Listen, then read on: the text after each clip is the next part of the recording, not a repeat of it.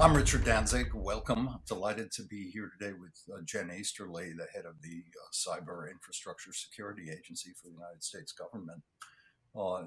My background is as a former Secretary of the Navy, and I'm a senior fellow at the Johns Hopkins Applied Physics Laboratory.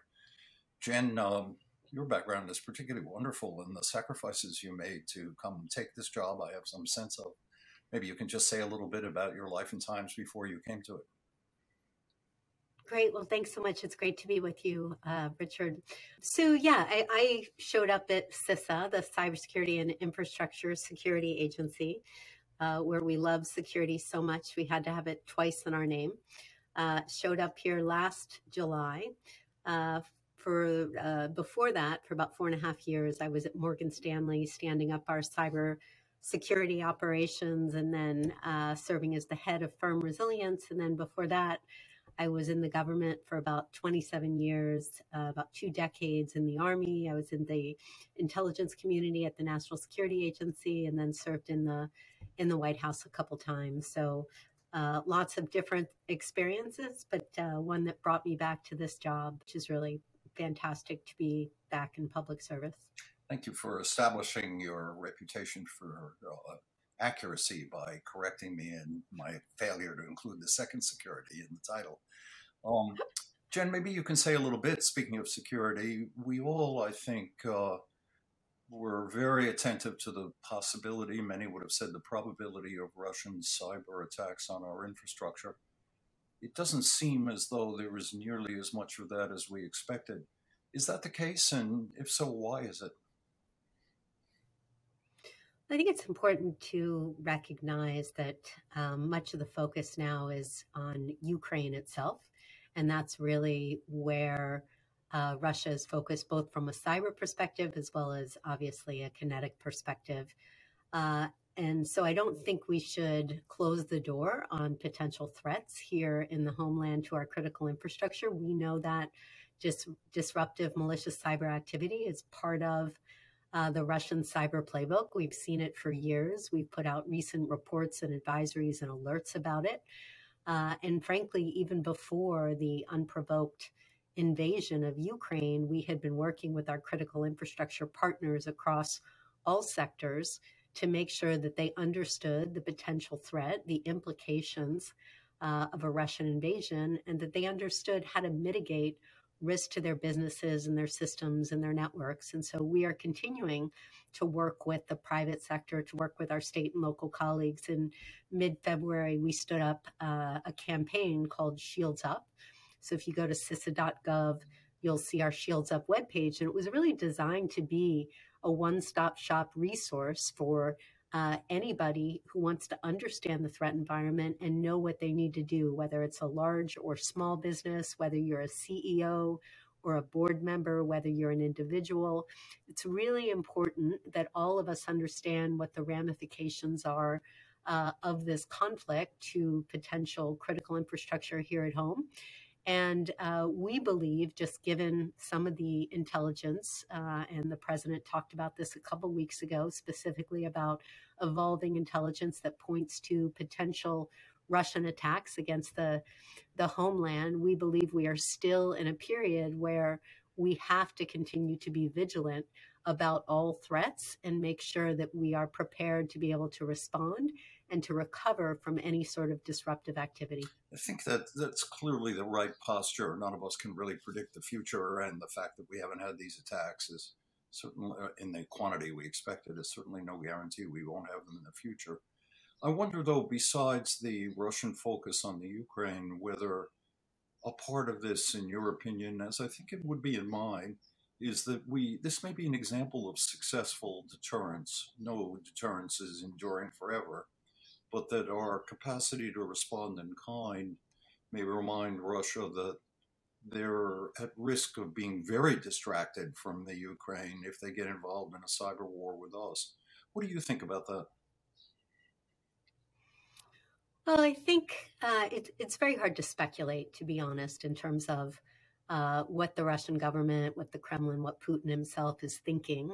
I think, just seeing what's happening on a hour by hour basis, I think there is a lot of focus right now in Ukraine. And certainly, given all of the very serious sanctions and the actions that have been taken by the U.S.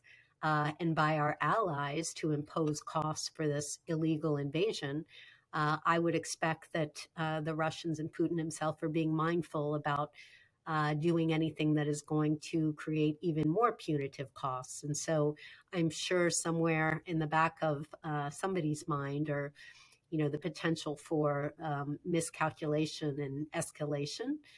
Just knowing that we and our allies, certainly we have very formidable capabilities. But I do think still there is a reason to be very vigilant, as I said earlier, Richard, because there are multiple things that could happen if there were attacks that are specifically focused on Ukraine. Those could have cascading impacts.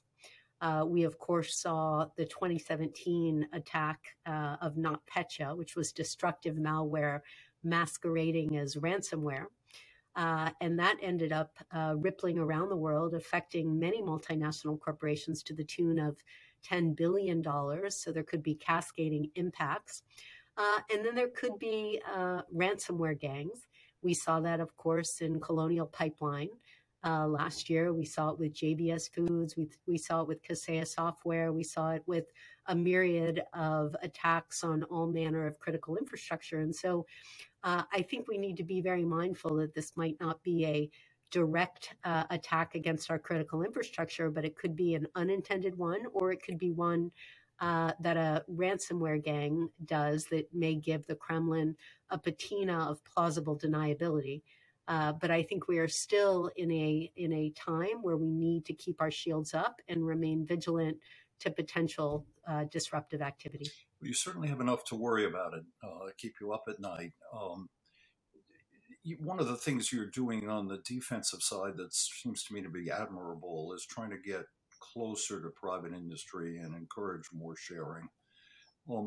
Traditionally, a big problem with that has been the tendency to classify things and the restraints of the security clearance process, which I must say I've regarded as much more cumbersome and costly than it should be. Is that a big problem for you, and how do you address it? Yeah, I mean, I think it's a really interesting point. I spent, as I said, over 2 decades in the government, went off to the private sector through the private sector clearance program, which we sponsor. I kept my top secret clearance. I used it once, Richard, in my 4.5 years at Morgan Stanley. It didn't really give me anything that I could share because, of course, it was highly classified, so it wasn't really actionable.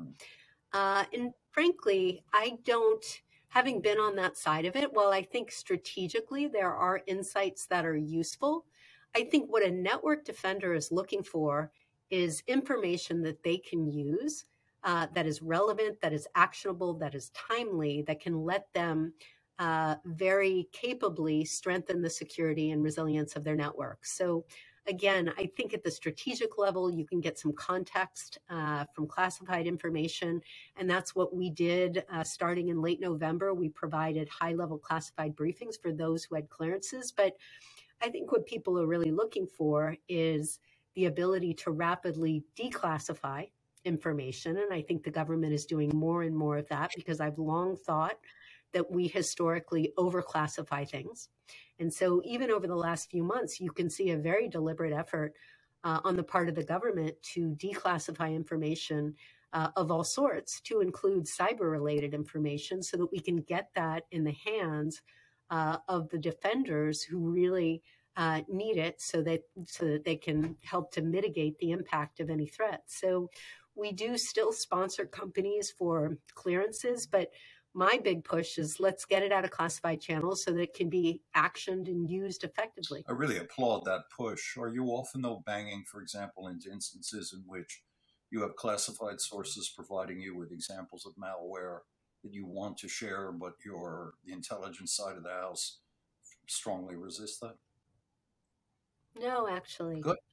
we really don't. In fact, we've got fantastic partners with the intelligence community who really get the fact that if there is information that we have that can help defend, in particular, critical infrastructure or our .gov, we're responsible for protecting and defending critical infrastructure, of course, with our private sector partners, because we really don't own much of anything, as well as federal civilian executive branch or the .gov. We work very closely, and that's not, frankly, Richard, the type of information that the intelligence community wants to hold on to. They want to hold on to things that where they're protecting sources and methods. There's a way that they can provide that type of technical indicators, signatures, malware in a way that I think will not compromise any of the exquisite collection that helps us understand more strategic level insights. I think it says something about my talents as an interviewer that when you have a million problems, I managed to ask you about the one thing that isn't a problem, but it's good to hear. Let's talk about the government workforce for a minute. What's your sense of our ability to recruit and especially to retain people who are particularly skilled about cybersecurity? Are there initiatives from your standpoint that might improve our position? Yeah, there are, which is good news. One of the things coming back from industry where I could hire amazing talent in 60 days. Now, of course, in finance, you're paying them a lot of money. But at the end of the day, I'm trying to do a couple things. First of all, worrying about the opportunity to build the CISA workforce, right? We're America's cyber defense agency. And so one of my two big goals when I got here was build the culture and build the talent management ecosystem, which, as you said, is more than just recruiting. It's also retention. And that's about bringing people on, onboarding them, integrating them into culture, mentoring and coaching and certification and training and mobility opportunities, all of which lead to retaining top talent. And so we are building really a talent management ecosystem and putting a lot of work into that. One of the great tools that we got in November of last year is something called the Cyber Talent Management System, CTMS. And what that allows us to do is to hire much more flexibly, so not go through the 27 steps of bureaucracy that you need to go through to hire people, typically into the government. It's not specific to us. It's really all over the government. But the Congress recognized there's no way we're going to be able to bring on this type of talent unless we can be more flexible and unless we can pay closer to market. So now, we can pay up to, in some cases, specialized cases, more than $300,000 for somebody. And that's great compared to what the government can pay. And so we are really trying to flex our muscle with these new authorities, bringing people in from the private sector, people who, and frankly, as you know, because you served for a long time, nobody comes to the government to make money, right? And so people come because they want to raise their hand to support and defend the Constitution. They want to serve. They want to defend America. And, cyber is really the space where it's incredibly complex, dynamic, dangerous. It really is the frontier where we are going to see the most challenging and difficult problems. So people who come in who really want to make a difference. But we do want to make sure that we are able to give them a greater level of compensation. And the other thing is we recognize that this generation of folks that are coming in, they're not like you and me. They're not going to come in necessarily for 25 years. They're probably going to come in for 3 years. They want to serve their country. Then they're going to go back out. Maybe they want to come back in. But I think it's also a recognition that is a great thing, because in cyber, uniquely, the federal government doesn't have a monopoly on power, right? This is all about how do we work with the private sector? How do we work with state and local to be able to defend the nation? It's all about collective defense. So if I bring somebody in, I train them, they understand how CISA operates, they learn technical skills, and they go back out in the private sector and help to defend critical infrastructure. That's goodness all around. And so we are really trying to come into this with a different mindset about how we are building our cyber workforce here at CISA and how we're building it across the country. I think it's just so admirable. Given your exposure to the military world, I just would add that there is so much on the civilian side that you're doing, but a big part of the equation is the military. And in the military, what you said is exactly right. People are attracted by the opportunity for responsibility, for doing work they care. They're not here if